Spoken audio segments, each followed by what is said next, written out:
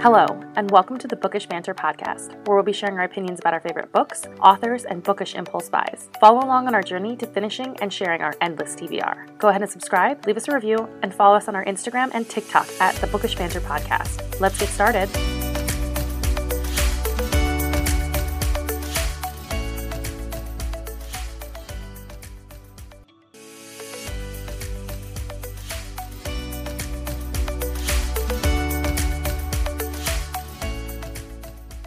This episode contains spoilers from the From Blood and Ash series by Jennifer L. Armentrout, Six of Crows by Leigh Bardugo, Outlander by Diana Gabaldon, and the Vampire Diaries TV series.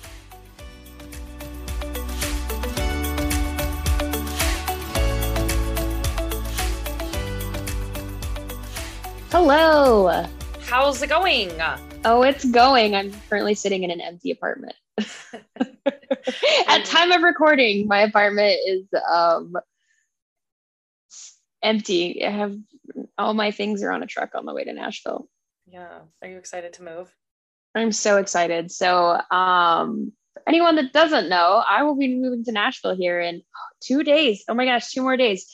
And so when this episode releases, I will already be in Nashville. But at time of recording, I'm currently sitting in my empty apartment waiting to head off to Nashville. I had to choose some books to keep because obviously they took my TV and everything like that. So I'm like, okay, I'm going to read. I'm going to get so much reading done. So I had this like pile of books. And then I was like, okay, I need to read some of these. I've only read one so far, but it's been good. I'm excited. I can't wait. So I was going to ask you, how's the reading going?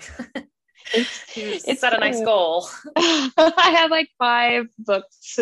I don't know if I'll get through all of them, but it's been kind of nice to be able to be like, okay, like there's no distraction of TV, or except for sometimes I'm like, I don't want to read. I'm going to scroll on Bookstagram for 4 hours. So, but it's been good. It's been really good. So I'm excited. Very ready to not be sleeping on an air mattress anymore. So yeah, that's fair. Definitely fair. But yeah. So how are you? Gosh, I'm good. Nothing exciting is happening in my life. I've just gotten a lot of bookish things, but that's about it. Nothing really big going on. Yeah, I ordered a bunch of stuff last week or 2 weeks ago, and it all just like came in today. So I got the bookish box for April. It came in a little bit late. They had some issues with the publisher. So I got that today, and I got my book of the month box, and I got some stuff from Enchanted Extras. I know I talked about that last time. I was waiting for it to come in, and it all came in. So I got a lot. I got 2 pins, a candle, a bookmark, a book, a bangle that's the shape of a crown, a book sleeve, a pillowcase. That's the right word. I got a pillowcase. I got a print that's Crescent City, and I think that was it. Oh, I got 3 books from Book of the Month. So I got whatever we said last time. I already said these things. Yeah, I know. I was really excited when you were like, I got all my things. You like sent me a text, and you're like, guess what just came in? So it's always fun to get bookish mail.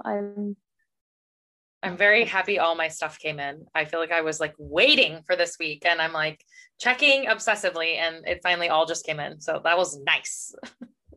That's funny. That was me when they shipped my book of the month. I was like obsessively checking my tracking like number and everything, because I've been relatively good about my book buying ban. So I've been really good. I do love that. Well, should we get into whatever we're talking about this week? Let's do it. All right. So we're talking about A Crown of Gilded Bones by Jennifer L. Armentrout. If you haven't listened to our other episodes, go listen to those. This is the 3rd in the From Blood and Ash series, and it just came out. So this will be 1 month-ish from when it came out, April 20th. And we are excited to dive in with some aggressive spoilers. I haven't heard a ton of opinions about this one other than people's star ratings, because people haven't wanted to spoil it.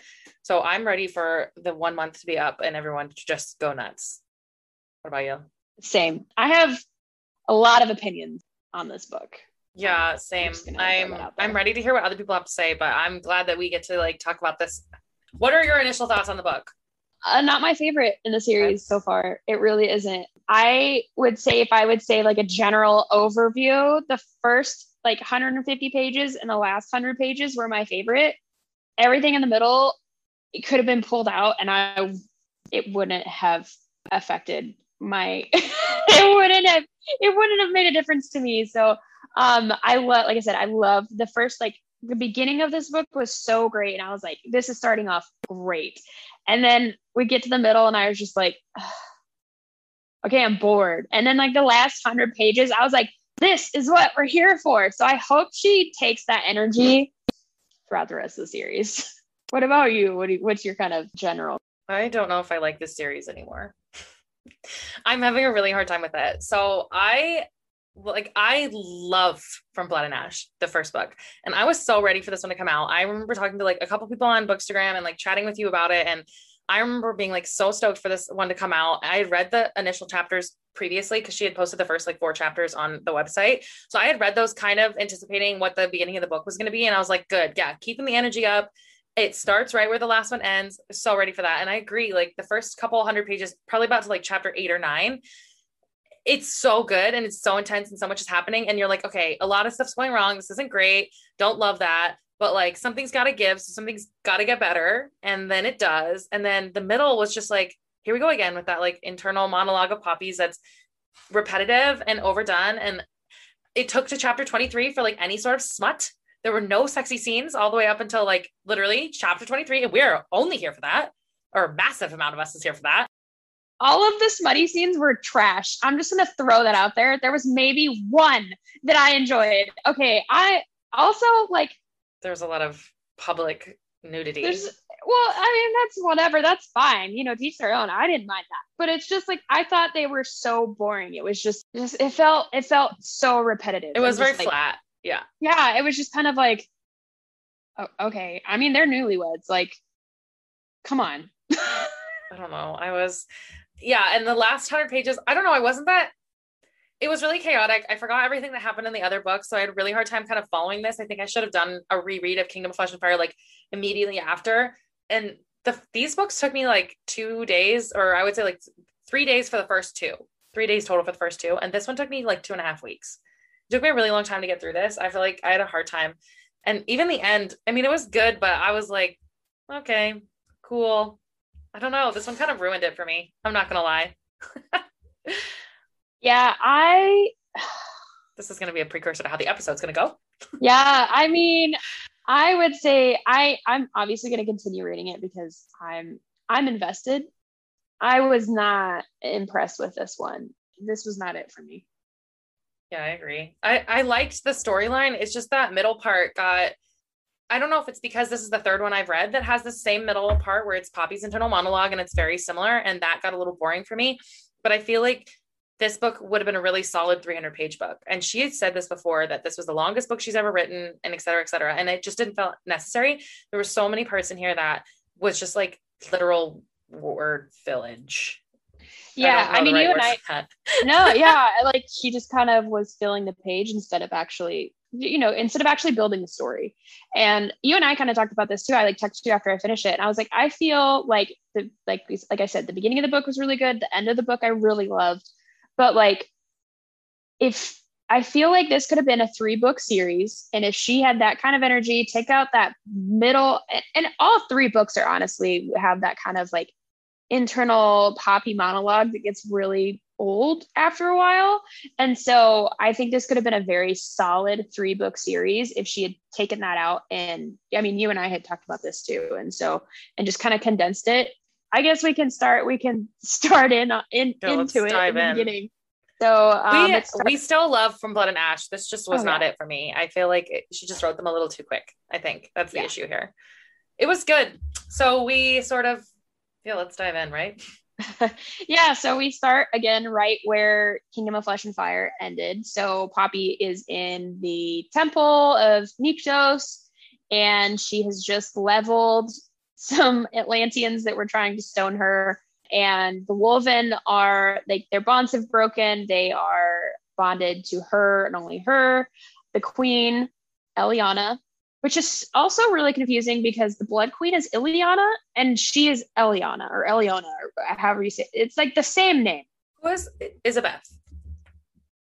Isabeth is Ileana. She's the Red Queen. Right. There's like, stop.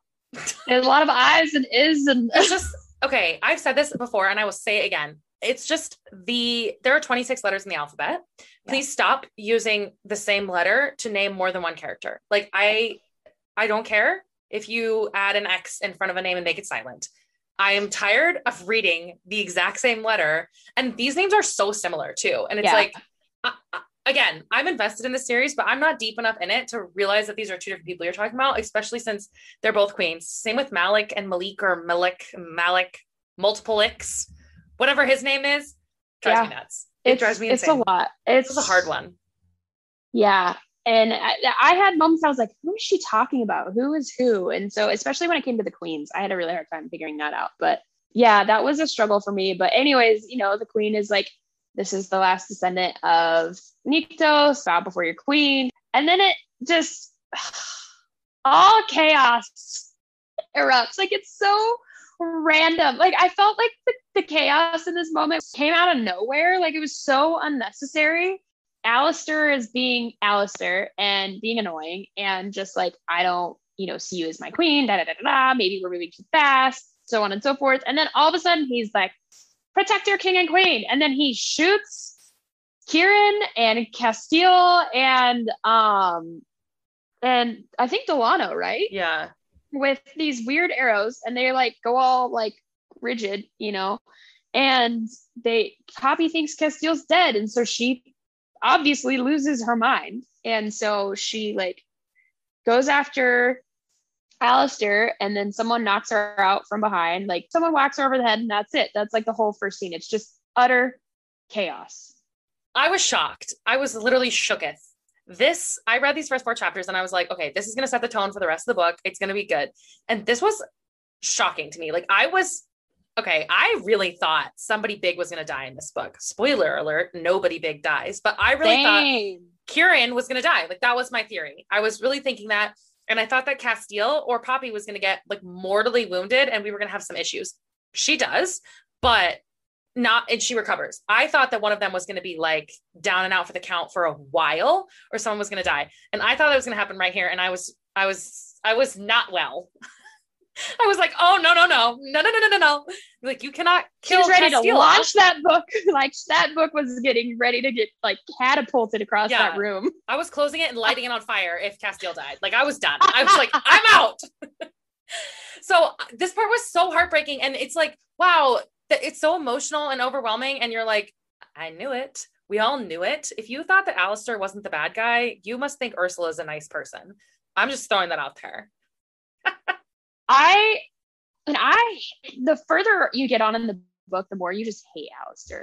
You're just like, this dude, his whole like sense of right and wrong and how to go about protecting Atlantia was so just misconstrued and just like corrupted and just screwed up. Wild. It's just like, bro, like how, and it's so funny because Poppy's like, you know, after everything happens, she like wakes up in this freaking crypt, which terrifying. Can you imagine like waking up?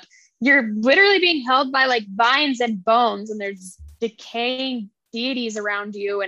And Jansen, who was one of the guards, one of like the head of the royal guard, basically in Macedonia, shows up, and she's like, thought you were dead. This is weird. He's like, nope. And then he like turns into Beckett. And I was like, oh no. So it wasn't Beckett, it was Jansen. And so we come to find out Jansen killed Beckett. And I'm just like, was awful. That broke my heart. I was like, did we have to kill Beckett? Like, why? Yeah, that was really strange to me. I didn't see that coming at all. And then I was so sad about it. And I was like, why was that like necessary? And then I don't think Beckett is like a relevant character, and then you kill him off, and then we sort of never really mention him that much again. Everybody's just kind of vaguely sad. I thought that was really strange because she kind of develops a relationship with Jensen as Beckett for a majority of this, as it turns out. And I thought that was so creepy. Yeah, it was just, I did not like that. And so she finds out, she like, this is a big info dump. Yeah, it's just basically an info dump of like who you are, why they're doing it, what the hell is going on. And then she offends Jansen, and then Jansen knocks her out. Shocking, because he's, you know, whatever. But anyways, and then Alistair comes in and, you know, she wakes up and Alistair's there and she's like, I knew you were behind this. Like, shocking development. Alistair's a piece of crap. And so Alistair's talking about how she's, you know, a child of the gods, and you find out that, or a deity's daughter or whatever. There's just like all this throughout this entire book. You always hear, oh, this is your dad. No, this is your dad. No, this is your mom. This could be it was like so. I felt like we were in that book. It was like, it was the same. It was just this like same dialogue from Kingdom of Flesh and Fire. It was just like, I don't know who my parents are. And it was just like, I feel like that dialogue just got so old and so confusing and just like kind of pointless. Like, it was like that. Obviously that's a huge focus in like her character and who she is and why she can do all the things that she can do. But like, I don't know. I didn't like, I thought it was kind of boring, honestly. Like, I was just like, okay, we get it. Like, we don't know who her parents are. We get it. I felt like this was that book, Is Your Mama a Llama? Where he's like wandering around asking everybody if his mother, my mama? Yeah, like where his mom is. That's how I felt. I agree. I think this was so repetitive and I was just so confused. I was like, okay, we get it, but who is her mom and who is her dad and like what's actually going on? And I just felt like throughout this whole book, we literally went from half Atlantean to full Atlantean to deity to potentially a goddess to back to a deity. And it felt very like TVD, where Elena like dates Matt and then she dates Stefan and then she dates Damon and then she goes back to Stefan. It was nice. We got better like progressively as we went, and she ends up with Damon in the end. But like, what a make journey. A choice. Like, let's figure this out. Like, it was awful. I it was just the whole process of like figuring out what she was, and it was just like, I don't know. It was just like everyone's like, oh, I don't know. Let's jump around to all these conclusions instead of like waiting and figuring it out. But then also her internal monologue, which is consistently like, who are my parents? Castile, Willa's diary, like, should I be the queen? And that's about it. Like, that's literally what her entire dialogue, like internal dialogue was. And it was just like constant throughout the middle of the book. And so it's just kind of annoying. But obviously she finds out, you know, Alistair's like, well, your dad is Malik, who was the first king basically, and all this stuff. And he's like, you know, he had all these powers and he was terrible and he was mean. And only a few of us knew that he had these powers. And I knew who you were as soon as I knew your parents. And you find out Alistair was there when her parents were killed. He didn't kill her parents, and there was someone else that was there. And we don't know who this ominous person is. They call him the Dark One, but it's not Castile. But like, I don't know. Maybe it was Malik is maybe. I mean, later on you kind of, that like at the end of the book, I was like, maybe it's Malik. Like, that's my theory, is that it's Malik, but I don't know. I have no idea. No clue. No idea. Because thankfully they didn't focus on her dreams or her nightmares the entire book like they did on the last one. That was one of the things that was just like, okay, we get it. You have nightmares. Thankfully there was only like 2 or 3 references to her nightmares throughout the book. But so he basically admits, yeah, I knew your parents. I helped them. I helped someone else kill them, basically. And then I was basically trying to kill you. And the king and queen knew. And so you consistently throughout the story get these tidbits about the king and queen of Atlantia that you're like, they're not great. Like, they're not, especially towards the end. I was like, I do not like the former queen, you know, the queen mother, Queen Eliana of Atlantia. You know, I was just like, nope, not vibing with this one. But yeah, what did you think about the whole information dump from Jansen and Alistair? I felt like I needed a chart. I still need a chart. I don't know what's going on. I don't know who's who and like who is related to who. Yeah, I was just annoyed. I'm like, I get it that, you know, you think this guy is her dad or whatever, but it was a bit much. And this is a trope that I feel like we've had a lot, where there's one older guy that's a fanatic, or someone who's like stuck in the old ways that's very fanatical. So I wasn't that surprised by it, but it just was like, okay, well, that wasn't very surprising. That wasn't like a big plot twist. And I think that kind of irritated me a little bit. I was like, Alistair's been shady this whole time, and I don't like to guess things. And I feel like there's no foreshadowing in this book. It's just like, that's what's going to happen. That's exactly how it's going to go. So I didn't like that. I agree. I don't like the King and Queen of Atlantia. He seems like a drip of a human. Like, do you serve a purpose, sir? Or are you just the husband of a powerful woman? Because to me, he seems like he doesn't have a lot of opinions about things and doesn't really care that much about Castile either. I feel like he has very little to contribute to the conversation. And I don't know. I don't think it's Malik. I don't think that's who the Dark One is. I think it's going to be a brand new character we don't know yet. That's my thought. Yeah, maybe like a Revenant. Maybe. Yeah. That would make sense. I feel like, I don't know. Or yeah, it might be someone who's like from way back when. It could be Malik. You're right. I don't know. I just think that's what I was talking about. It's nice that what you said earlier, that you thought that Alistair was involved in her parents, was right. Good for you. I know. I was like, was right on that one. And I like sent you that. You're like, yeah, we all were. Every one of us were. And I was like, no, I know. But it was just like, I didn't think that he was going to be a part of her parents' death until I read it, or like that he was going to have been there. I didn't think that. So that was a good guess. I was like, he totally had something to do with her freaking death. Like, there's no way. Like, it was just like, I don't know. For me, I was like, yeah, that makes sense. He's just weird. Terrible. Like, what a weird character. Terrible. I don't know. Like, he's just the info dump. He's just so fanatical. Yeah. He's also the scapegoat for everything. Right. Like, everything that went wrong, it was Alistair that did it. Like, everything. I don't like that they do these big info dumps of vital information so early on. And then you go like further in the book and you're like, okay, well, that was fine, but it doesn't make sense as we go on. And then you need like another info dump later.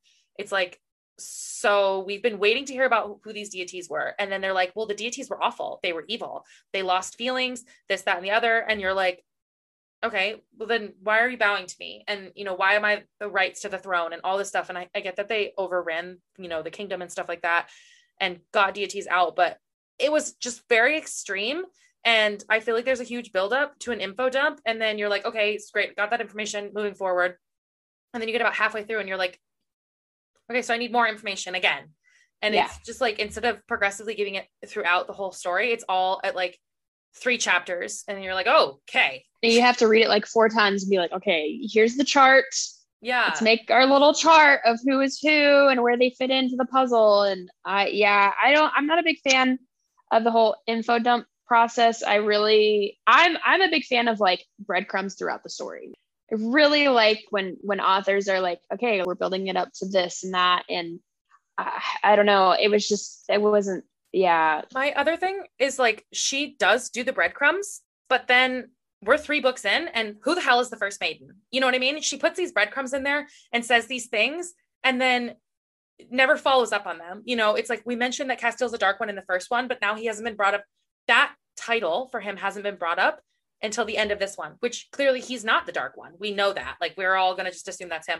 Same thing with the first maiden. They brought her up in the first one. They sort of said something in the second one, and now they brought her up in this one, but we still don't know who she is or if she was even real. So it's like, yeah, there's breadcrumbs and I have a lot of questions, but you've answered none of them. And we're literally 1,000, not even, we're like 1,600 pages in. And I still don't have a clue about how the Ascended happened, who's the first maiden, why this happened with the deity. Like, there's so many questions that you asked in the first book and still have not answered in this one. So I feel like Poppy. I feel like Poppy. Like, I have a question. Yeah, I have a question. Like, Poppy, shocking. I'm right there with you because I have no idea what's going on here. There's a runaway train and I have no idea. So she ends up, basically, she can't get loose because the bones of deities suppress power and so on and so forth. So she's like in these bones and vines and stuff and can't get out. Well, shocker, Castile rescues her and kills all these other, they're called the Unseen, and this like quote unquote brotherhood of the Unseen. And so, this whole thing happens and he rescues her and she's about to kill Jansen. And then she gets an arrow in the chest and she's like dying on the battlefield. And this scene was really sad because I was like, she wrote Castile really well in this scene, Castile and Kieran really well in this scene. And this scene was just like, again, like I said, the first 150 pages were so good. And this scene was just so, you're like, oh my God, we're 150 pages into this book and she's like mortally wounded.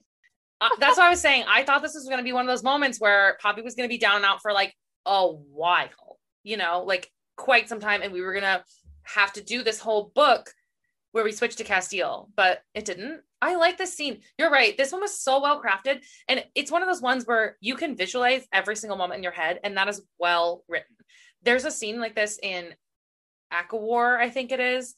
I'm not going to spoil it, but there's a scene in Akawar that's really similar to this. And this felt very like Lord of the Rings to me when they're in the tomb and all that stuff. And it just was like a really good, well-crafted battle scene. You could tell everything that was going on. And I really thought Poppy was going to be down and out for the count, man. And then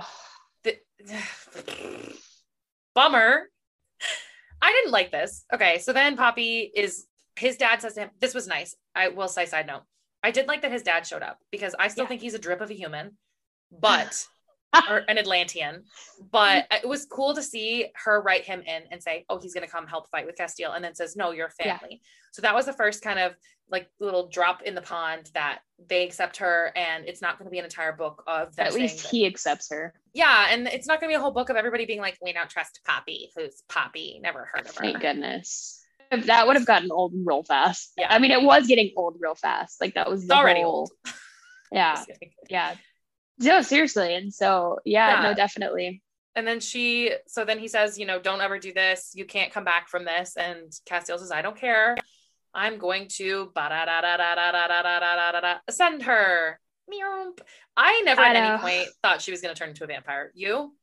I didn't think so. I was like, there's no way. Because then, no. But it was also just like kind of, I was like, oh, that's a pretty rash decision to go for there, bro. And then you keep getting this, oh, this is what Malik did. This is what Malik did. And when I got to the end of the book, I'm like, y'all did Malik dirty. Like, well, okay, before you say that, I literally did not realize he was ascending her. When his dad was really? Don't do this, you can't come back from it. And then I read to the part where she was like, I'm waking up and I like have bloodlust. I was like, oh, okay, I get it now. Like I literally was like, what's he doing? I don't know. No. Like, when Kieran was, he like looked at Kieran, and was like, and Kieran was like, okay, like, let's do this. I was like, he's ascending her. This is happening. This is happening, people. Like, this is intense. So all the Wolven are like keeping everyone at bay, fighting off the guards, and this big old tree sprouting up out of nowhere. And it's just like branches. All I just like pictured is all these like limbs and branches and them trying, like Castiel trying to save her and just desperate to save her and crying. And she's just like, I kind of know what's going on, but I don't. And then she has this flicker of recognition of like what's happening in the situation. And she's like, oh, this is really bad, but I can't do anything. Like I literally can't do anything to like stop him. And so he ascends her basically. And it's and then it's like the typical everything goes dark. I didn't read that well because I was like, what's he doing? What's going on here, Gaz? Like, I literally was like, oh, sending her. Okay. Like, it took me a while to like many pages. I was like, no. What's he doing? He's going to heal her, right? Because that's what their like blood does. Nope. Wrong rules, wrong vampire rules. I was like, what's he doing? You're thinking TVD, not from Blood and Ash. So sorry. I really like this scene too of like her like waking up and not recognizing even who she was. And this kind of idea of, oh, maybe she is vampire. Like maybe she forgot who she was. She doesn't know who she doesn't know who Kieran is. She doesn't know who Castile is. She's wakes up and Kieran's like, oh, you're awake. He's like, you're strong. Oh, wow, you're really strong. And he's like trying to hold her off. And then Castile comes in. All I imagine is big Castile big bear hug wrapped around Poppy, and Poppy's just an angry chihuahua, just like, ah. It was kind of a funny moment. And then, it got a little awkward a little bit for me, at least. I was like, I don't know if Kieran needed to be in the room for that. This scene was so weird. She like breaks the chair and he's like, no big deal. Ha ha ha. This happens to me all the time. And I was like, okay, I don't know if that was like necessary. That was just that word filling in there that felt really uncomfortable and made the dialogue like really awkward. And then I kind of got it. Like this was our big spice scene or the start of a big spicy scene. And I don't like these moments in their relationship or in this world that like when you're biting the other person, it's like really hypersexual. It's just, it's like uncomfortable to me. I get it. Like emotions are running high and all that kind of stuff, but it just feels unnecessary. And it was just like creepy to me. And you're like, Kieran's just standing there, just being a crate, hanging out, corner, like, watching. Fine. Ew, I was just like, well, ugh. and it was so weird too, because it's like, okay, because you're reading it and it's this like spicy scene and you're like, okay, Kieran left the room, right? And then she like, nope, literally they're doing the dirty and Kieran has a hold of her so she doesn't like rip out Castiel's throat. And I'm just like, this is so weird. Like, I understand the Wolven are like very sexually free and like this doesn't bother them, but as I was just like, I don't think the smut needed to be included in this moment. Yeah, I agree. I think this was the drama included in that being like, you don't know if she's ascended or not. And that's the point, is he's trying to be there and like be more protective. But it just felt like it was the drama, and it was anticipation to figure out whether or not she was actually ascended. Yeah. And I just hated it. I was so uncomfortable. I was like, oh.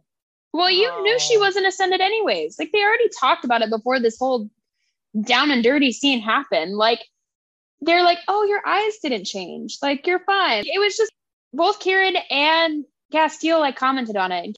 And then I also thought it was really funny when he's like, yeah, I don't think you like turned into a vampire. And she like books it for the door and opens the door wide open, and it's like sunlight, right? Vampires can't be in the sun and they'll like burn. And she's just like, oh no, I just felt the sun on my skin. And Castiel basically has a coronary, like he has a heart attack because he's like, don't do that to me. And then she realizes that she's naked and out and like chilling in front of this cabin thing. And then she's like embarrassed. Okay, you just banged your husband in front of Kieran. I don't think you have anything to be embarrassed about in front of the Wolven anymore.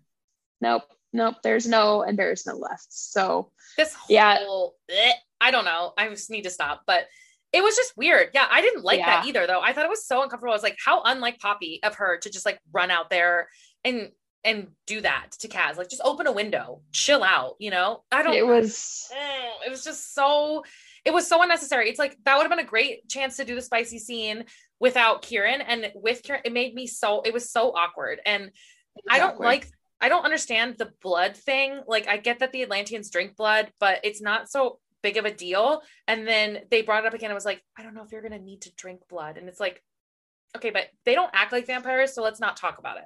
I don't know. There were just like certain things that were just kind of unnecessary. Like, I understand Castiel has to like drink her blood basically to survive. I get that. But like every time he does that, it's like a supercharged sexual scene.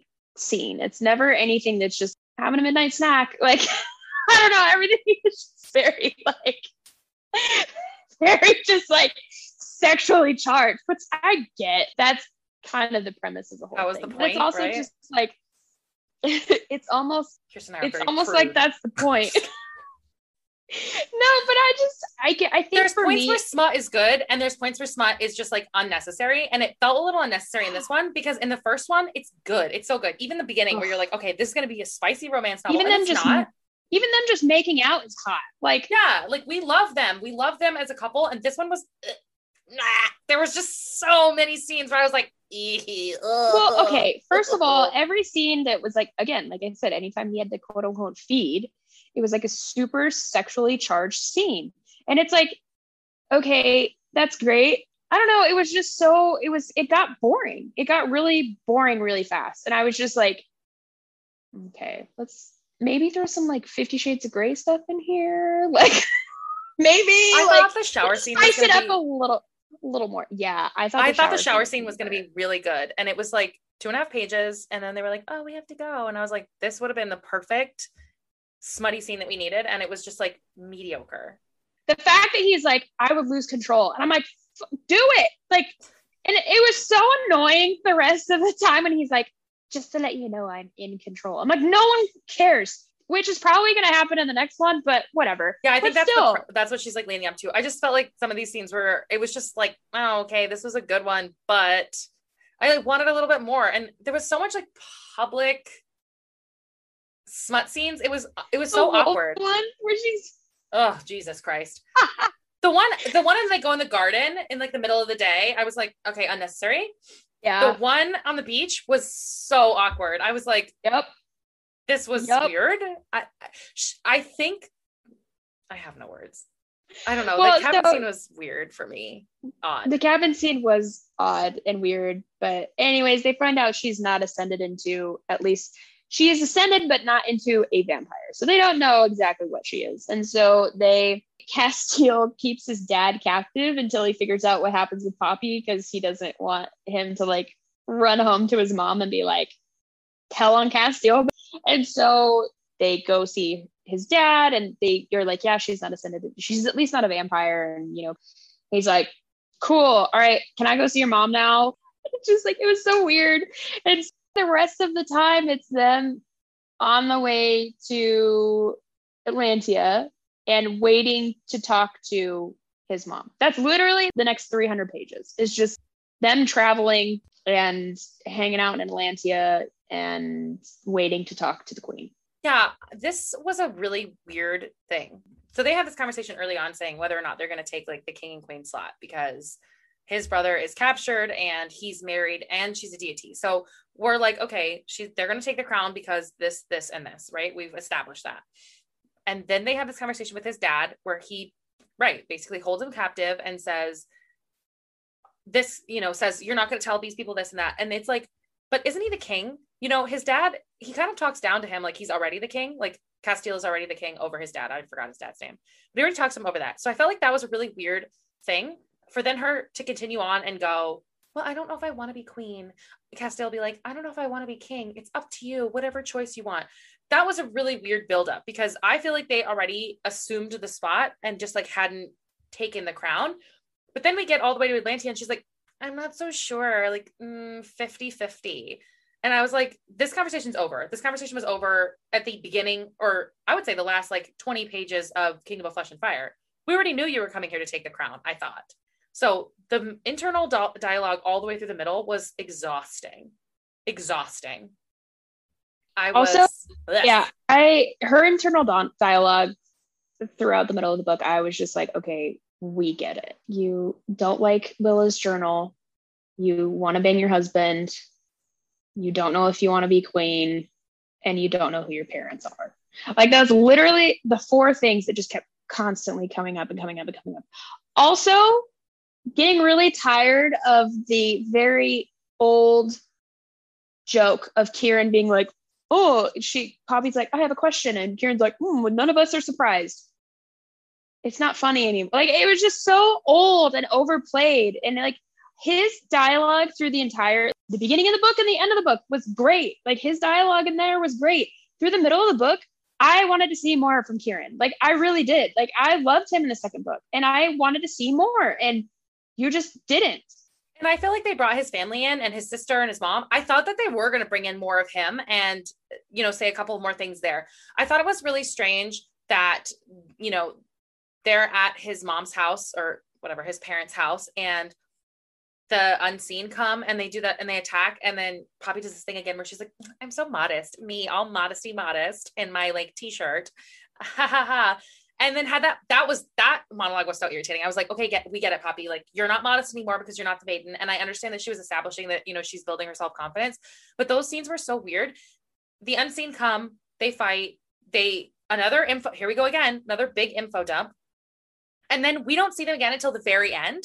And it just sort of ends with Poppy going crazy again, bringing out her emotions and killing them all. And that's it. There's no precursor to like what's going to happen with them in the next bit. And we don't fight them at all really later on. So that, to me, there was a huge disconnect there. That was another one of those ones where it's like, where's the information here? I'm missing it, because I thought that was going to be what they fought in this one. I thought it was going to be like the unseen and then the Blood Queen. We like maybe have a conversation once or twice, but I didn't think it was going to be everything that happened at the end. Yeah. I really thought the unseen were going to be our like enemy numero uno. And again, she was building it up to be that with Alistair and Jansen in the beginning, and then getting attacked at the castle. And then they just like literally right in the middle of the book, it was like, they just were irrelevant. And it was almost, she changed her mind as to who the villain in this book was going to be. And so it was very interesting So, they're in the Capitol. They just fought the Unseen. Everything's done. And they've, come to the decision that they're going to go talk to the Queen the next day. And so they go talk to the Queen, and she has this conversation of her. And I really liked how she stood up to the Queen and didn't really take her crap, basically. And she stood her ground. I really did like that. The Queen is so shady. She just so shady. I mean, in her Absolutely. conversation with Poppy, her like, oh, well, I didn't know. Or, oh, well, yeah, we knew that Alistair attacked your family and killed your family. And we just didn't know he tried to kill the kids. And I'm like, bullshit. Don't act like you didn't know, because we find out later there's 1000% she knew that they were going to kill Poppy. Like, she knew that Poppy was on the chopping block and the kids were going to die.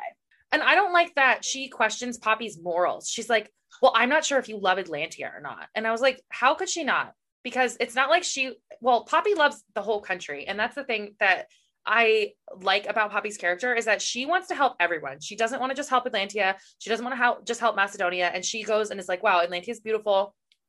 There's all these amazing things and all these people who are living like a great life. And I want to bring that all the way across the country. So it's that really pissed me off, that Castiel's mom and dad, like the king and queen, both were like, we're not sure if you love Atlantia or not, or give it a chance. And I didn't really understand that, because she felt some hesitation from Alistair and, his whatever followers and all that stuff. But I wasn't convinced that Poppy didn't like Atlantia. So I didn't really understand the like tour of Atlantia thing that they did, because it felt very awkward. It was like, do you not like Atlantia? I thought that you did. I thought that you were like happy to be here. And then her mom to spend that whole time being like, well, I'm not sure if you're truly an Atlantean. And she's like, yeah, I'm not, but I like the crown. And she's just like, I don't know if you're here for the people. I'm like, she just brought a child back from the dead. She just saved a child's life, an Atlantean child's life, brought her back from the dead, like did her damnedest to save this child. And you think you're questioning her morals and whether she cares about the people? Are you kidding me? Like, I was just like, no. And her relationship with the Wolven, like she's so sad that their bonds are broken, and she's working to make sure that they have like a place there. And that was so irritating. I was like, why are we having this conversation? And why do we continue to have this conversation throughout about whether or not she likes it? And even her and Kaz have that. And he's like, well, give Atlantia a chance. And it's like, I thought we already established she had like given it a chance. Like, this felt like home to her. She was living her best life for the first time in her life, or whatever. That was one of those ones that was just a word filler for me. And it really pissed me off.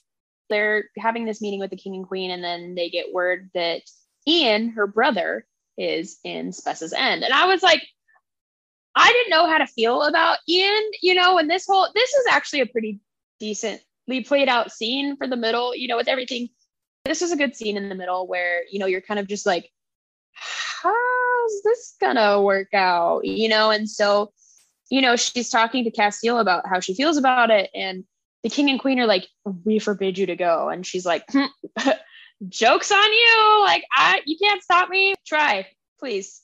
And so they like go out there. And I also did not like how Castiel was all gung-ho for it. And then right before they go out there, he's like, just be careful. It was so unlike his character. It felt very unlike his character. And I was just kind of like, and she throws it in his face. She's like, if it was your brother, what would you do?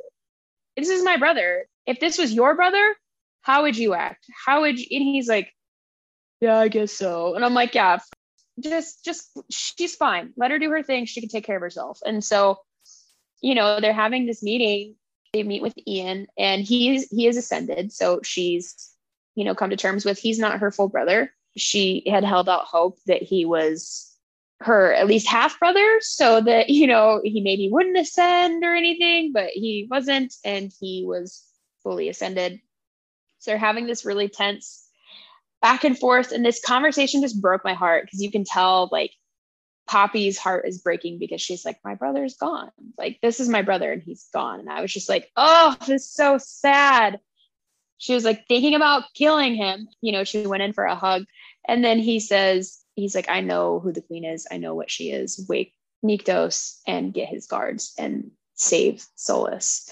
And I was like, wasn't expecting that. Like, not gonna lie, I was not expecting I felt like Ian, who's this? Never heard of him. Forgot she had a brother. I literally forgot. And I ended the chapter and put it down for a period of time. And I was like, can't wait to see what happens next. Yeah.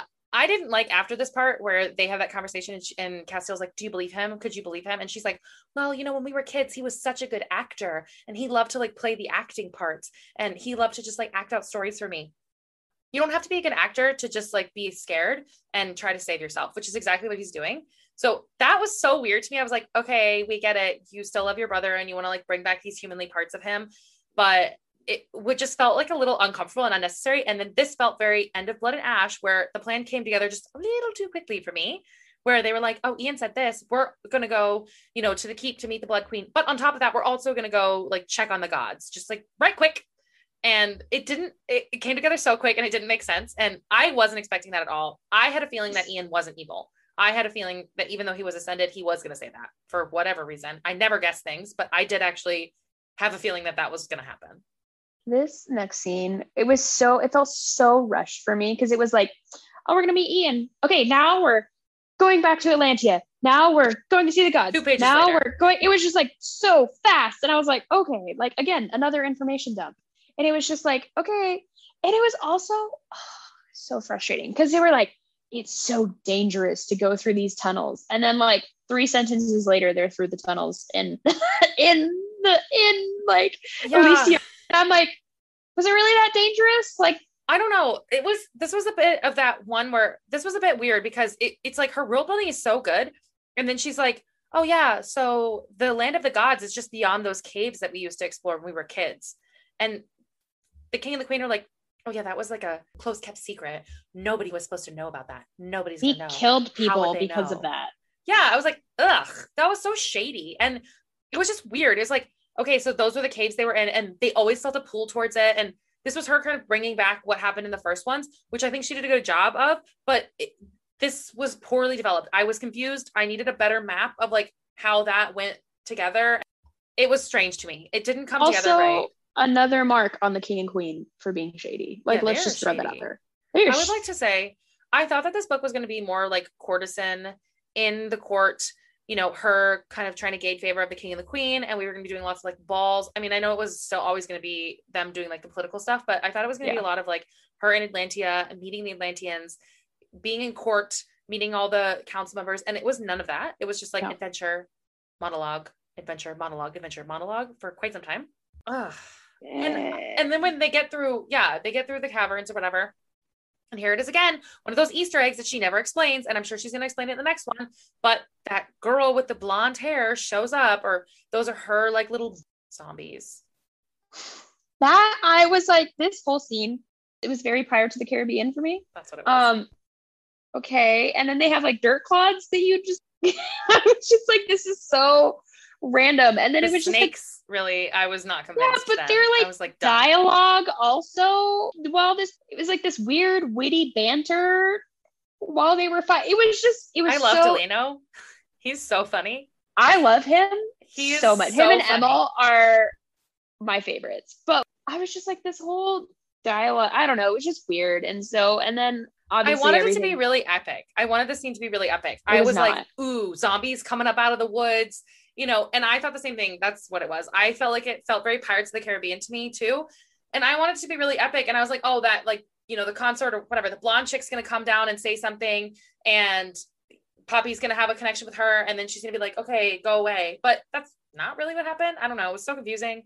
I just imagine these giant statues looking down at them all shameful. Like, I really hope that when they walk through the diamond beach that someone was with a bucket, just dumping diamonds in. That's what I would have been doing. Delano just with a bucket in the background, just picking up diamonds. There you go, Poppy. There's the rock that, when you walk into a room, it enters the room before you do. That's the rock that you asked Castiel for. A beach of diamonds. Here you are. Find it in the beach of diamonds. Oh, I was so unimpressed with how they introduced the dragon. I thought it was kind of funny. Yeah, like so much. And I thought it was kind of funny that like I was on Poppy's level of excitement to see the dragons because dragons are my favorite mythical creature. And I was so excited. I was like, I am here for some dragons. Let's do this. And it was very anticlimactic. So I was not happy about that. did like that I did like that she makes the dragons human and regular, like a person. I thought that was really cool. And I was like, okay, so that makes more sense. They're going to be like a race of people, kind of like the Atlanteans, like a race of Atlanteans. I liked that. I thought that was interesting because it gives them more of a background. I think it was like a more conceptual for me versus Aragon style, where it's like a dragon that talks to you. I just wanted more. I was like, I want more dragons. And we get more later on. In that moment, I was like, really? And I felt this whole meeting with Nyktos was so pointless. So pointless. She's like, you've been awake for a while, haven't you? And he's like, yep, the last 20 years. And she's like, so you know what's going on? He's like, yep. She's like, so you're not going to help? Nope. Like, that's literally just like how I felt this whole dialogue went. And I was just like, okay, what is the point of this? And she's like, you know, we're asking for your help. We would like, you know, your guards, da da da da da. And he's just like, yeah, I don't know. And then she's like, so the Revenant. And he's like, the what? And then he gets all weird and angry and then kicks her out.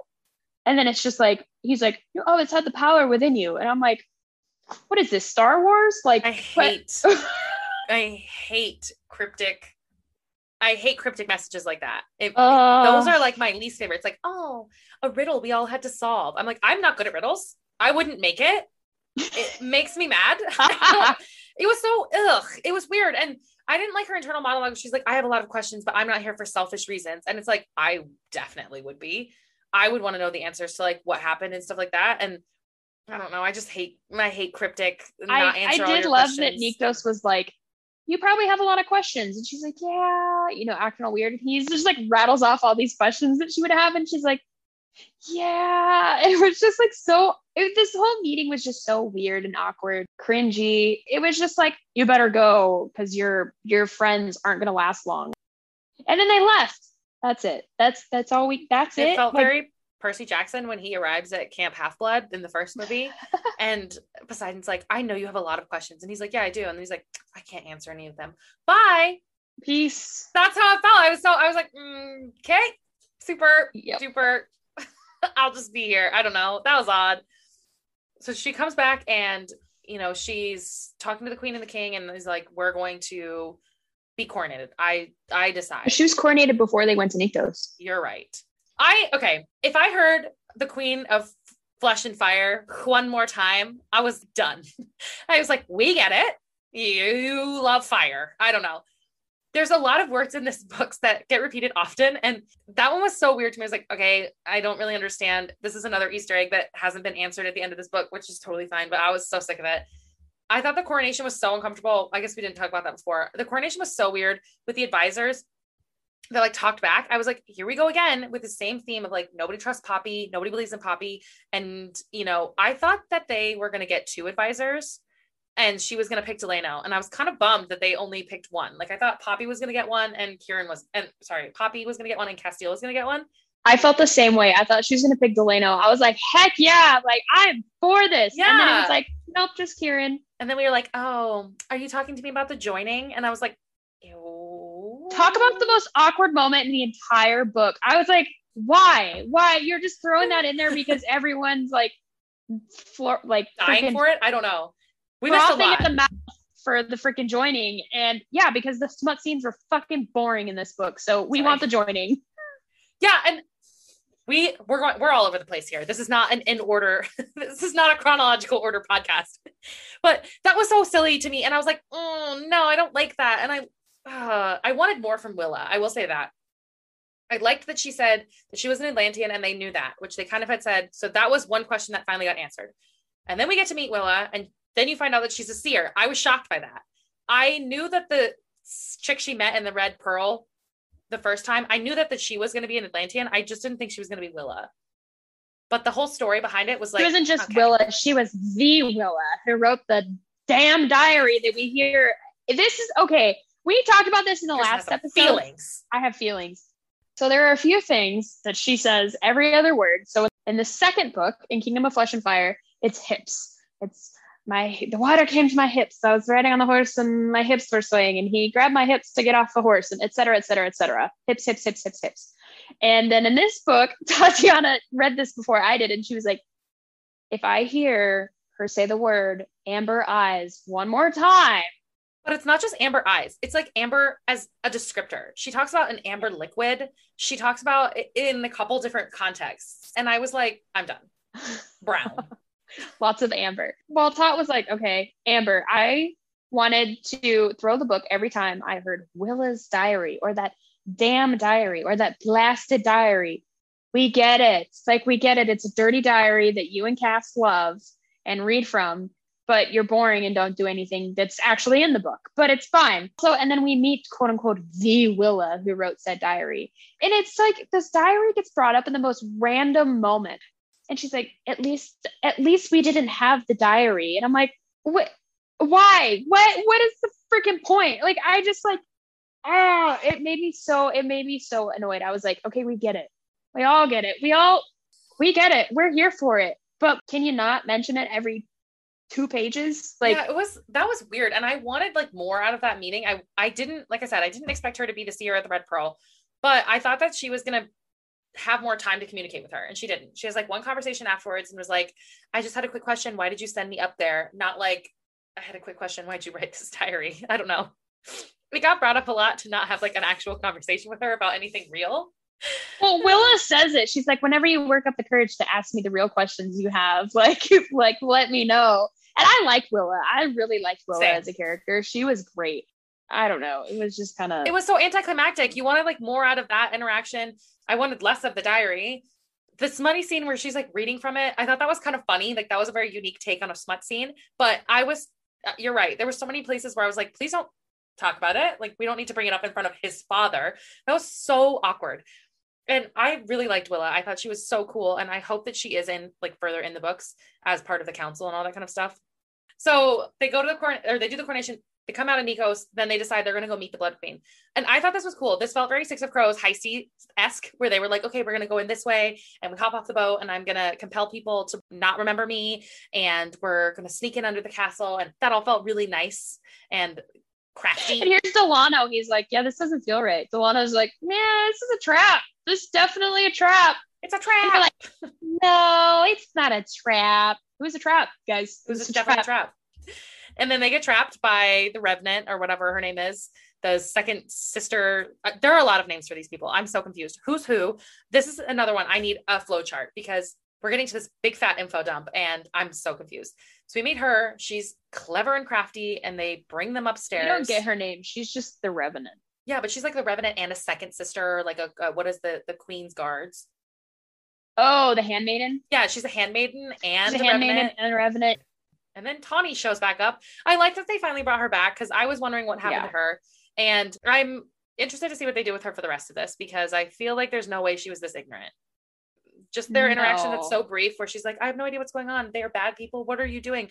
Which felt very Tawny, but I was not that convinced that she spent this whole time in the dark. Poppy says she picks up on some sort of feeling from her. It's like fear or something. And she's like, trying to say something to her, but Ian like steps in and is like, oh, the Revenant's listening, like, oh, ixnay on the, and then they see the cat, the cave cat, and the cave she's cat. She's like, I told you so. What did I tell you? Like, you all saying I was crazy and they're gone. Here's a freaking cave cat. And then she's like drawn to this cat and they're like, don't touch it. And what does she do? She touches it. And then it changes into a man. And she's like, okay. And then he changes right back into a cat. They were like, he's an animagus. Sorry. It felt very Animorphs to me, like very like. All I could think of was Harry Potter. I was like, he's an animagus. No, I was like very thrown back elementary school Animorphs. The covers of Blonde Girl turning into a mouse. That's how I felt. Yeah, whatever. We're old. That's that. So she doesn't want to leave this man, obviously, because he's trapped. Cass is like, I get it, but we need to go. And so they're like going along, and here comes the Revenant, and Delano like charged, and I was like, if they freaking kill him, I will rage. I'm just gonna throw that out there. That feels unnecessary. Not your raging, them dying. Them dying feels unnecessary. Okay. Yeah, I was like, that is a completely necessary rage. Definitely rage all you want, but them dying feels unnecessary. So don't do it. Okay. Yeah. Okay. Yeah. So I was really worried that she was going to kill him, but he lives, thank goodness. And she's just like super quick and super ninja. And they're like, who was this girl? And they don't really know who she is. They know she's a handmaiden, but they don't know like what she is. And so they, she's like, we've been expecting you. And they're like, well, there goes that. The element of surprise is gone. And we're the ones that are caught off guard. And so, this is kind of the start of this is like the end of the book that I loved how they did this. But again, another major information dump. I'm still reeling. Red Queen word vomit on everything. Her whole life story. And it was sad. So, they're talking to the queen and she's like, yeah, I'm your mom. So I know she's going to answer this in the next one, but I'm still confused. I know how babies are made, but I'm still confused as to how this happened. She was like, of course I carried you for 9 months, but I slept with this guy. So what are your kind of theories on that? Because my theory is that she didn't know that the cave cat, spoiler alert, she didn't know that the cave cat was not Malik. She thought that it was Malik because it's his twin brother. It's his twin brother. And that she had found her like long lost love and he had somehow seduced her. But I don't understand his motives as to why he would sleep with her or pretend to be Malik. 1. And 2, I'm just confused as to like what happened there. Because obviously she found out he wasn't and that's why he's caged. But I don't understand the dynamic, like how that happened. Yeah. So I have a theory. So my thoughts on this are that, okay, she goes on to talk about how, she had a son and Poppy had a brother and the queen knew about it, and Malik and their son, he took their son. He's like, I'm going to get him to safety. I'm going to come back for you. And she says she waited for him for years, for hundreds of years, and waited and waited. And it was so sad. And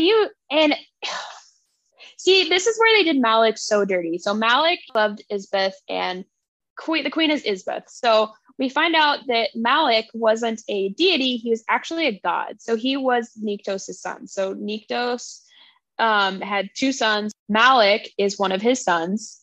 And he had to save Isbeth because the queen got jealous and pissy and poisoned Isbeth. And so to save Isbeth, her husband was cheating on her. I would just like to point was cheating on her. I mean, he was, but poison is excessive. That is not the answer. Violence is not the answer. Violence is not the answer. And so, you find out that like he ascended her to save her, and she actually didn't ascend because he's a god and gods can't ascend mortals into vampires, which was kind of weird to me because I was like, wait, isn't that how that works? Is it just deities or is it just Atlanteans that can do that? Chart. Like, again, with a chart, need an index. And then they were like, well, her eyes were dark, so we thought she was ascended. But you've never seen an ascended, so how would you know that that's what that was?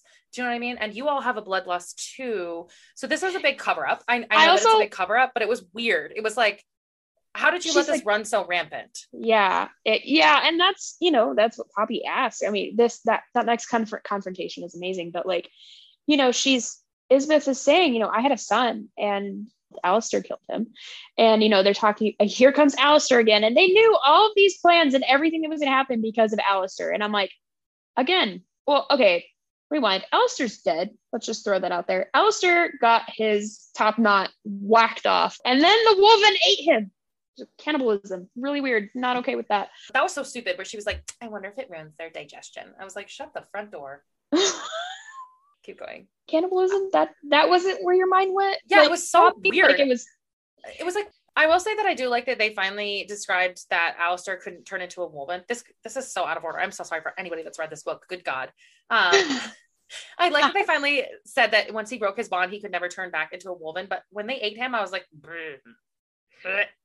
that was disgusting. I was just like, weird. Can we not? But anyways, Alistair gets real dead in the beginning. And so, but he felt like a scapegoat for the rest of the book. For anything bad that happened, it was like, let's blame it on Alistair, which I mean, he was, again, had this warped sense of protection of Atlanta. It was weird. And so anyway, so, we're talking to the queen, and the queen keeps going on about how she's happy that Alistair's dead. She's talking about how she loved Malik, and this all happened because she loved Malik and Malik loved her. They had a son. I mean, Malik is a god. He lives forever. He's immortal. So yeah, he's going to get bored, whatever. But like, I don't know. It was just kind of weird to me. And so you don't know what Isbeth is. She thinks she's a goddess, but she's not. That's confirmed later that she's not. But like, she thinks that she's some almighty goddess. And it was really funny because Poppy's like, if she is, then why are the Wolven still bonded to me? She picks up on that immediately, which I really like.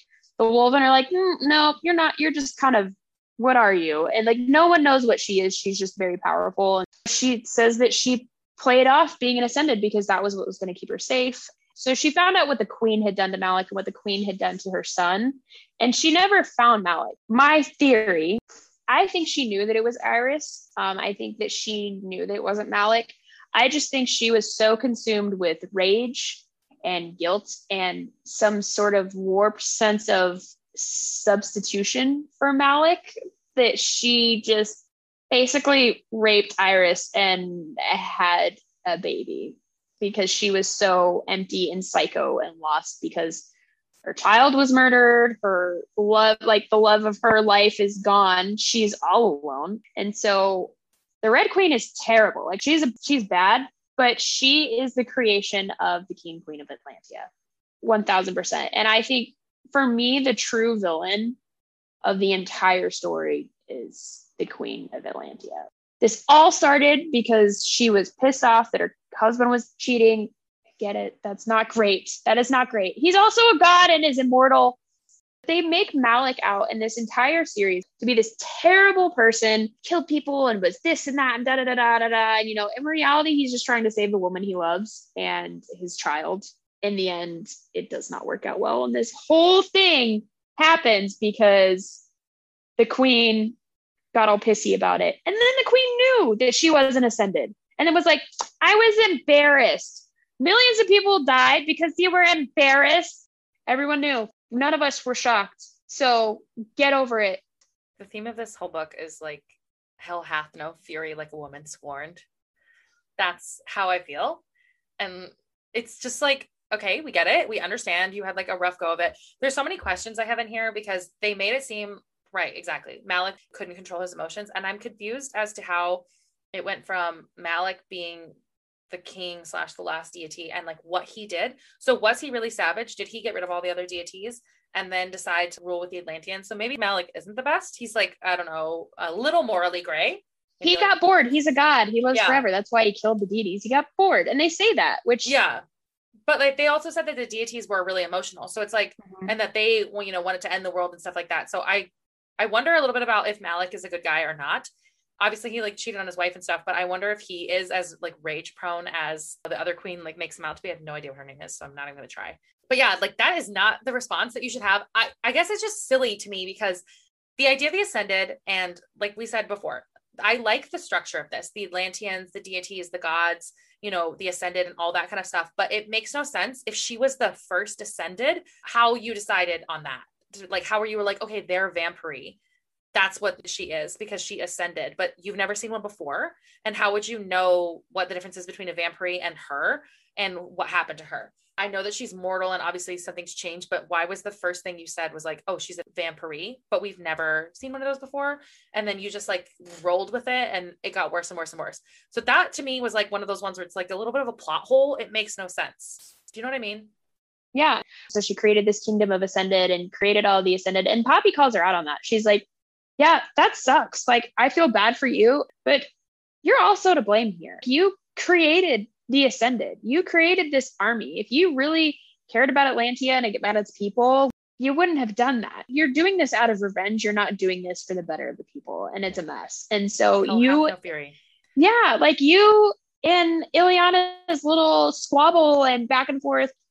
I don't know. It was just so, I didn't like how that was the backstory of it. And this is how all of it started. It made me so angry. I was like, both queens here are the true villains of this entire story. Yeah, hands down. Totally agree. I don't understand how all of this came to be still. And I hope that we get more of an explanation as it goes on, because Malik is like gone. And then how did you figure out after like feeding on some babies that like the third one becomes the Revenant? And then you build this like huge army. That is so confusing to me. Do you agree? Like, I'm so confused as to how you figured out that half of them have like strong blood, but they're not Ascended, but we didn't eat them. And then there's like, now all of a sudden these unkillable machines. The Revenant situation didn't make sense to me. Maybe because Malik was a god. But like, what does that have to do with being a third born? I was so confused by that. Know. I was like, this makes no sense. I don't understand. That's where the big plot holes came in for me, is like, she decided to create this huge kingdom, married another dude, slept with another guy, had his kid, got rid of Poppy and gave her to like one of her handmaidens / revenants. And that woman was like, what she's doing is wrong. So I'm going to try and like fix it, which was fair. Like, we like Poppy's other mom that like took care of her. Like, I think that was great. And I liked that we finally got an explanation for her dreams and what was happening and all of that. And I'm glad that we can put that to rest. Hopefully. But there were so many things in here that just made no sense to me. We were getting here and it was like, I'm sorry, what? She gets all crazy goddess and, you know, exerts her power and holds Poppy and Castile captive and then kills Kieran's little girlfriend. I was like, okay, so what was the point of that? That was one of those ones where it's like, okay, what a useless character. And then the queen goes and fruit ninja chops off Ian's head. And for a minute there, I was like, who's Ian? I literally forgot. I've forgotten him. He's such a forgettable character. Just like, oh, bummer. But why did you bring him back just to kill him off? And then the queen's like, I had to do it. And it's like, did you have to do it? And then obviously Poppy freaks out. The queen just, okay, if she's not a goddess, what is she and how is she able to like overpower Poppy? That was my thing. I was like, I'm ready for that explanation. Okay. She's choking and she's dying. And then Castiel's like, make it stop. And I was like, oh, again, this is another moment with Castiel. He's like, make it stop, you know, and he's just like, take me. And I was like, no. And he's like, take me. And I was like, this is not happening. And then she takes him and I was devastated. He gets taken again. Poppy's like, I promised him he wouldn't have to go through that again. And now, you know, that promise is broken. And so when she wakes up and finds out that he got taken, she like goes mega psycho, which I was here for. Like, same. I was not happy. Yeah, Poppy is the ultimate. I will raise heaven or hell to get what I want. And I was like, yeah, I actually saw this coming. I 100% saw this coming. I was really? Like, yes. I did not. I had a feeling Castiel was going to die or he was going to get taken. That felt very natural to me. Better than death. Yeah. I saw it coming. I was like, okay, this is where we're going to go. So it's either going to be her, him. And then right in that moment where he was like, take me instead, I was like, all right, here we go. I don't know. I felt it at the beginning of the scene that like someone was going to end up kidnapped. And I don't know. It wasn't that surprising that it was Castiel, but I like that this is finally where Poppy like comes into it. My theory about the queen and why she's more powerful is because Poppy doesn't have a like good grip on her powers.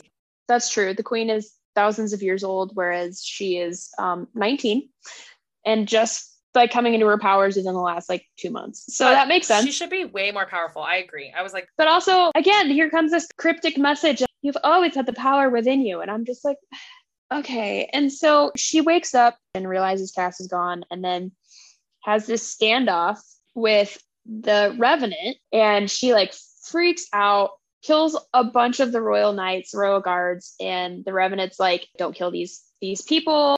She has this arrow that she's gonna like shoot at her. And you know, she's like, there's a lot of innocent people here. And so Poppy kind of backs off and chills out a little bit. And she basically tells her, she said, okay, where is he? Tell me where he is. Where did she take him? She's like, oh, I can't tell you that. No, you're gonna tell me where they're taking him. And she's like, if you don't, I will kill you. And she's like, you think I'm afraid to die? She's like, no, but I know you're afraid that all of these other innocent people are going to die. And I have no qualms with making that happen. And it was just like, dang. And so, you know, the Revenant's like, yeah, she took him to the Capitol. That's probably where he went.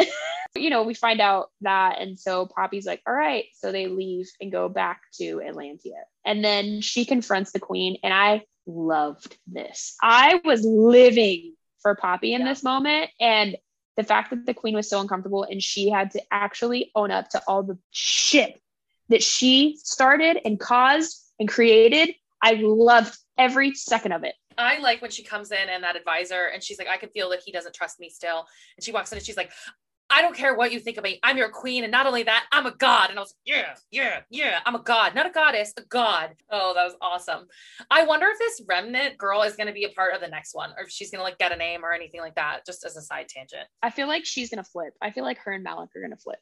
Based on how he was acting and how she was acting, I feel like they're going to flip sides. I hope, because Malik, queen is toxic. We just need to wipe up all the queens out, not Poppy the queen, but the other two queens and the king. And Yeah, I was like, yeah, queen, yeah, do it. That was so good. She does such a good job with endings, man. And she has that chat with her, and that was so uncomfortable, and you like feel it, and you're like, oh God, I don't want to be you. That sucks. Was like, that sucks to suck. Jealousy doesn't look good on anyone. So if there's anything you learn from this book, hell hath no fury like a woman scorned woman. And I'm excited for how this is gonna play out in the next one. And you know, it's gonna be good. Oh, I love the end of this book. Yeah. Dragons. Dragons. Finally. Like, this is what I wanted. The end of this book was so good. The last 100 pages, I was just living for all of it. I loved it.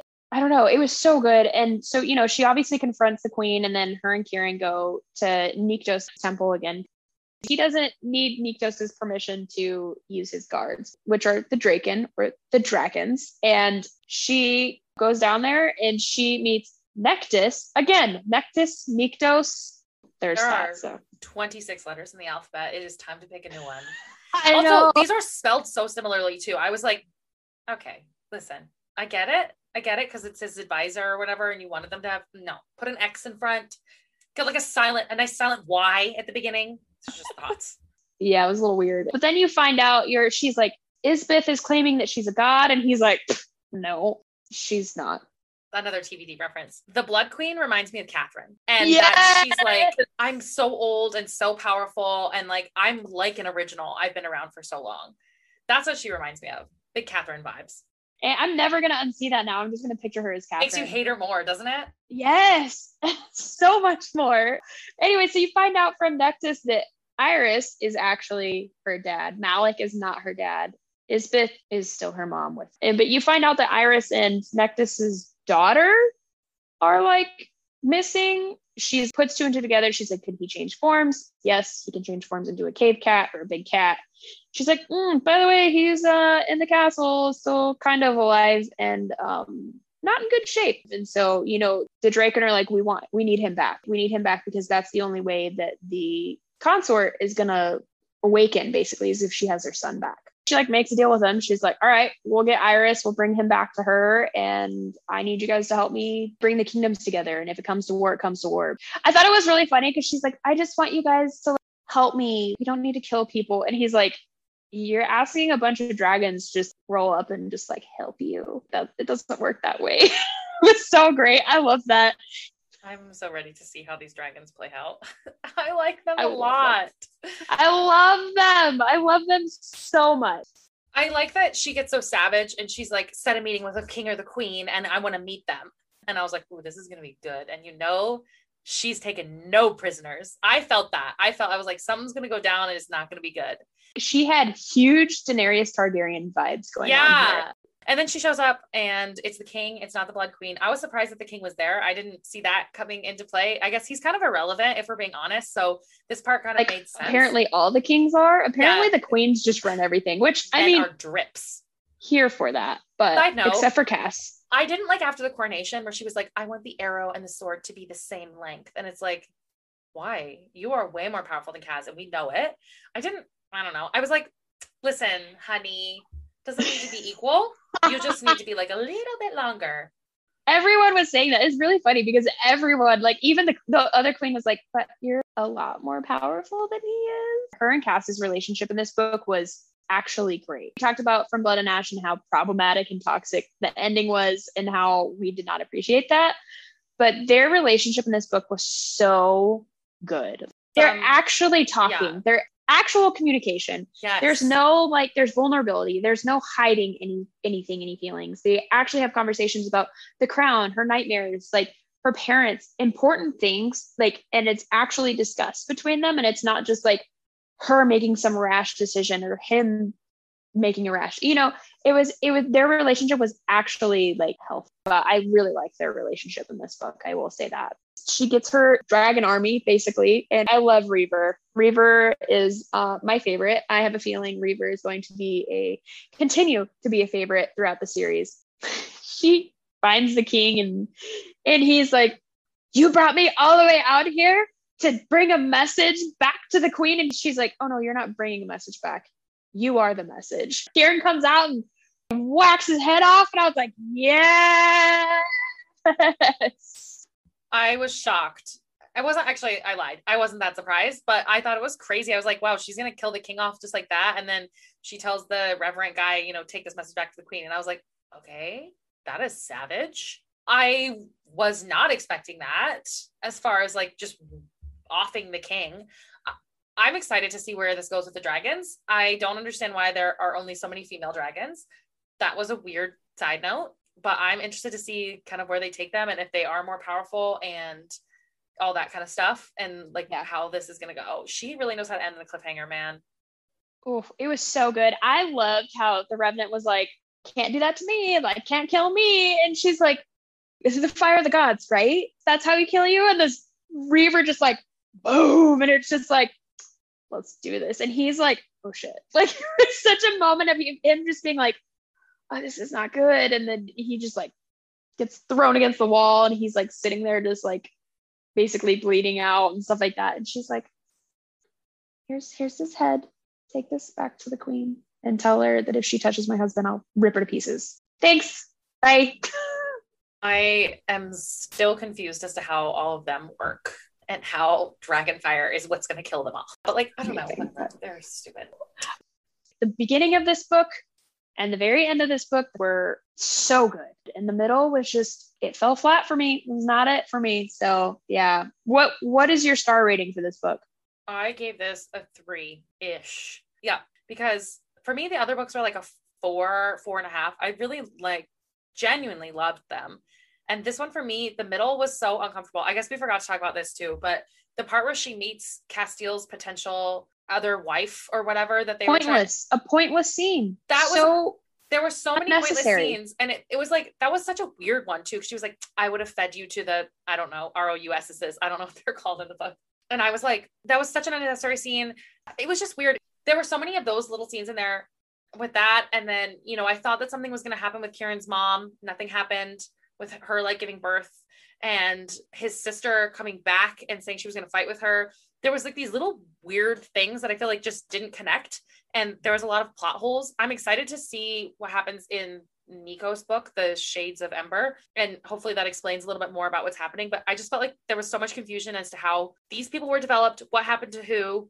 And there was too many unanswered questions for me to wait like another year to answer all the questions that she dropped at the end.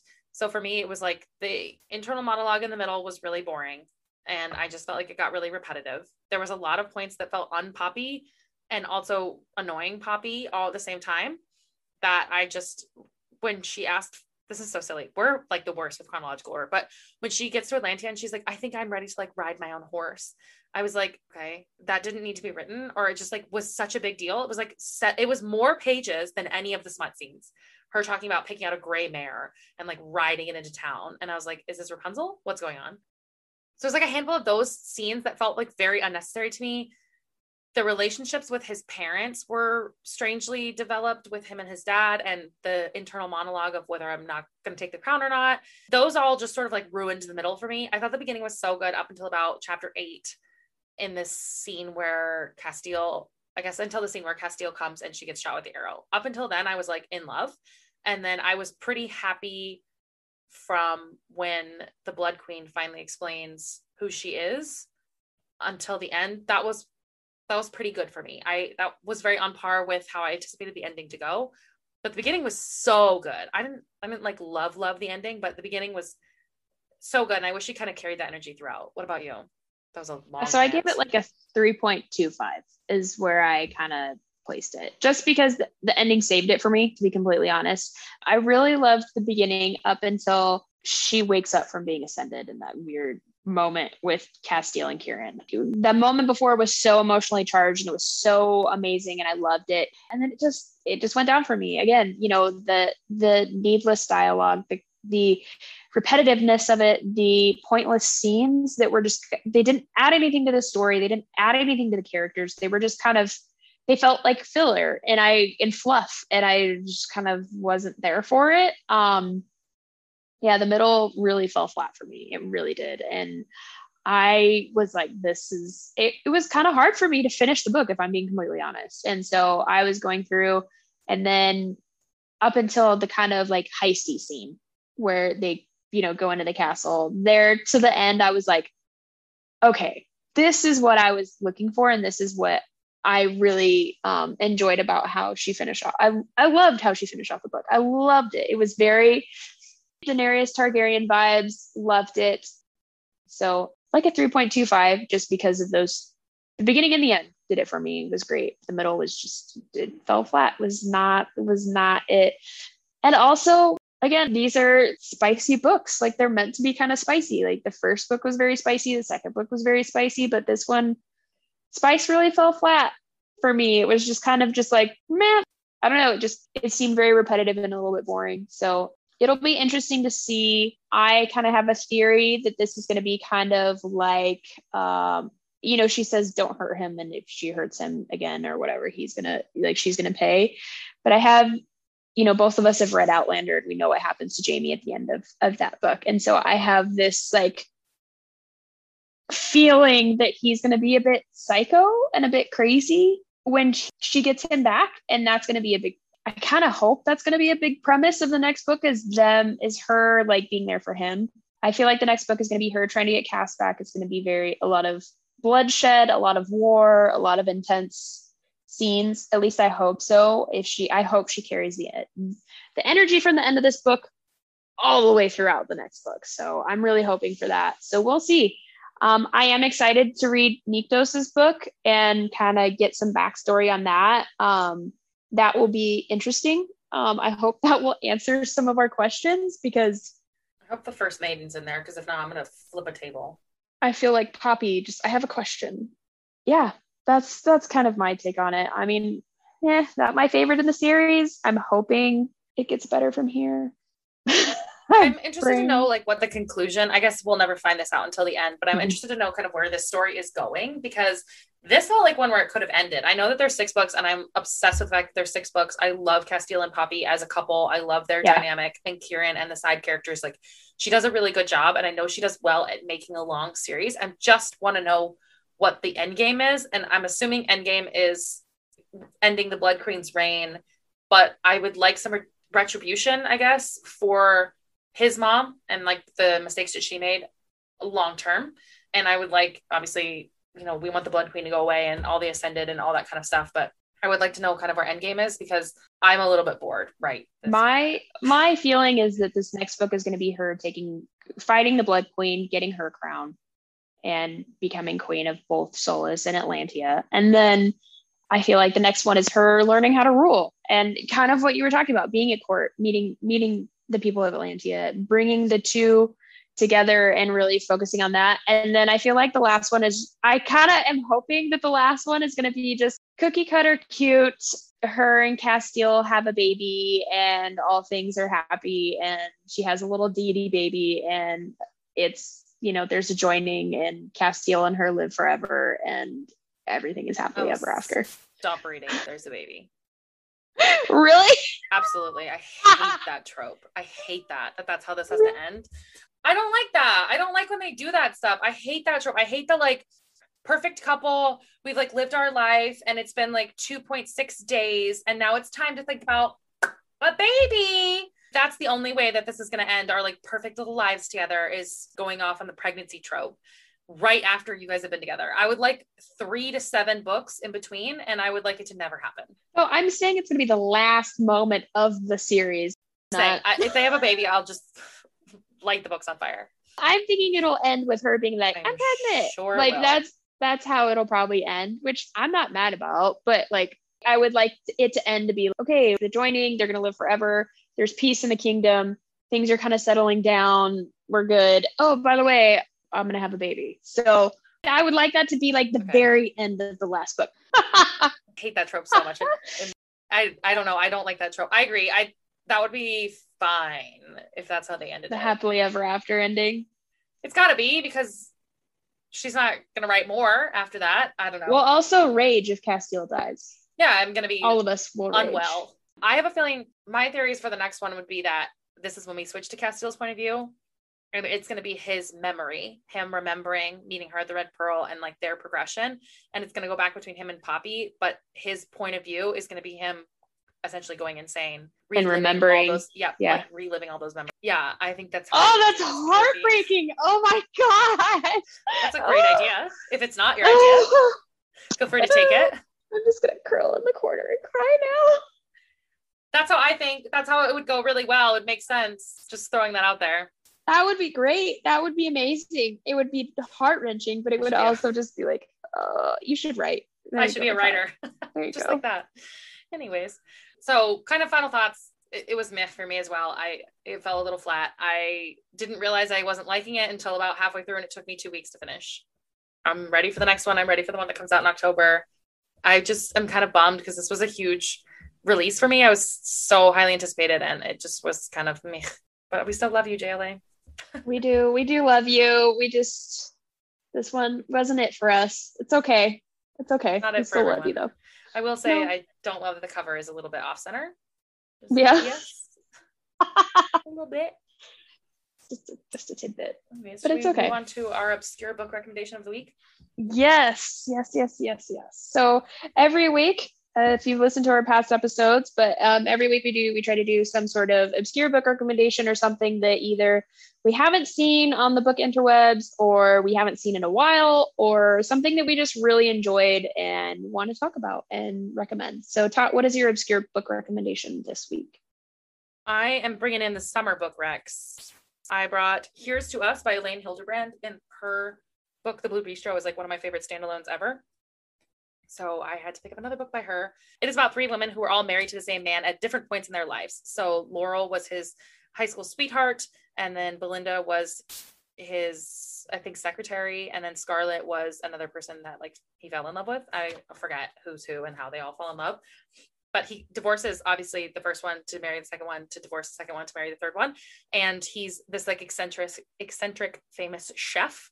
And when he dies, he leaves his house, in all of her books are set here, but he lives his Nantucket vacation home to all of them and makes them go there to like sort through his will and all that stuff together. And he has kids with like some of them, like he has different children with them. So they like have to bring, and it's like a huge family reunion with the stepchildren and all that kind of stuff, kind of going through.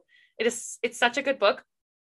I like The Blue Bistro better, but I like her writing style, and I like the way that this one's set up, and it's kind of this awkward family reunion and them all sort of realizing like who did really know their dad, and you get to see all the different relationships with someone who's dead, and you know how he lived his life kind of crazy, and then at the end they all sort of become friends. This is a very Frankie and Grace, but without the comedy. Anyways, I love it. It's a good summer read. It's pretty thick. Yeah, it's like 300 or 400 pages, but it's a good one. Nice. What about you? That sounds a little awkward. My obscure book recommendation this week, though, is called The Bride, and it's by Julie Garwood. This is a romance novel. This is the first in the Laird's Fiancés duology, I guess. So it's The Bride and The Wedding. So The Bride is basically about this young woman who, Janie is her name. So she is forced to marry Alec, who is this Scottish laird who is being forced to take an English bride. And he takes her back to Scotland, and it's her fighting every step of the way against him. And there's all these rumors that he had like killed his first wife. And so she's trying to figure out if he actually did. And all these accidents are happening to her. Bad things are happening. And she's like, is this him trying to kill me? And so you go through the entire book, and it's fighting with obviously like falling in love with him and, you know, figuring out that he's actually like a really good guy. It's one of my favorite Julie Garwood books. I have a million, like Julia Quinn, and Sherilyn Kenyon, I have a million Julie Garwood books. She's one of my favorite romance authors. So highly recommend really any of her books. They're really good. But The Bride is probably my favorite Julie Garwood book. It's really good. Big Outlander vibes. Oh, big. It's so great. I love it. Highly recommend. That's The Bride by Julie Garwood. That sounds fun. I like that one. We have to add that one to the TBR. It's a good one. So this is the conclusion of our From Blood and Ash series. We are done with all of that until probably October when the next one comes out. And then our next series we are starting is Throne of Glass. So we are going to go on this insane ride. We are doing our first Sarah J. Maas series, book, everything. We are so excited. I have not read any Sarah J. Maas at all. I'm so excited for Kirsten to dive in. I am so excited because I hear there are dragons and I'm here for it. I haven't read this either, so this will be fun because neither of us have read the series. Yes. So I am so excited. So excited to start Throne of Glass and dive into the world of Sarah J. Maas, which I'm so excited. I see all of the fan art, all of the fandom, everything, and I'm excited to be a part of that and to fangirl alongside with all of you. So I'm very excited about that. So Throne of Glass. Yeah. So excited. We're going to have some bonus episodes thrown in there too. So it's not just Sarah J. Maas, but months and months of Throne of Glass. Still very excited. I'm so ready for it. I cannot wait. I have no words. I'm just so ready. It's going to be fun. Same. Very ready. But yeah, we have a couple of other things coming up. Probably announced this already on our Instagram, but we are starting a book club starting June. So if you want to join that, there's a link in our bio with some more information, and we'll be, deciding probably this week on the book that we're going to choose. So make sure to head over there and get some more info, vote on the polls, et cetera, to join the book club. And we'll be doing that just one book per month. And then we'll kind of do a meetup at the end of the month, like a quick call to discuss and go over some things. And yeah, we have a guest coming on in the summertime. We're really excited for mid-June. So next month we'll have a guest, and we're doing a couple bonus episodes and reviews. And yeah, that's about it. Yeah, definitely go check us out on the interwebs. So on TikTok and on Instagram, we are at the Bookish Banter Podcast. Go check us out. Say hi. If you have any recommendations or books that you want us to read, please subscribe, follow, leave us a 5-star review. And if you enjoy our podcast, please share it with a friend. Yeah, we love all of you guys. Thank you guys for tuning in. Thanks for hanging out. Okay, bye. I'm going to stop doing that. Okay, bye.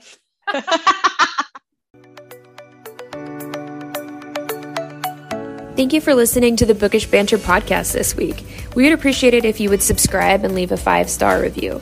Thank you once again, and we'll see you all next week.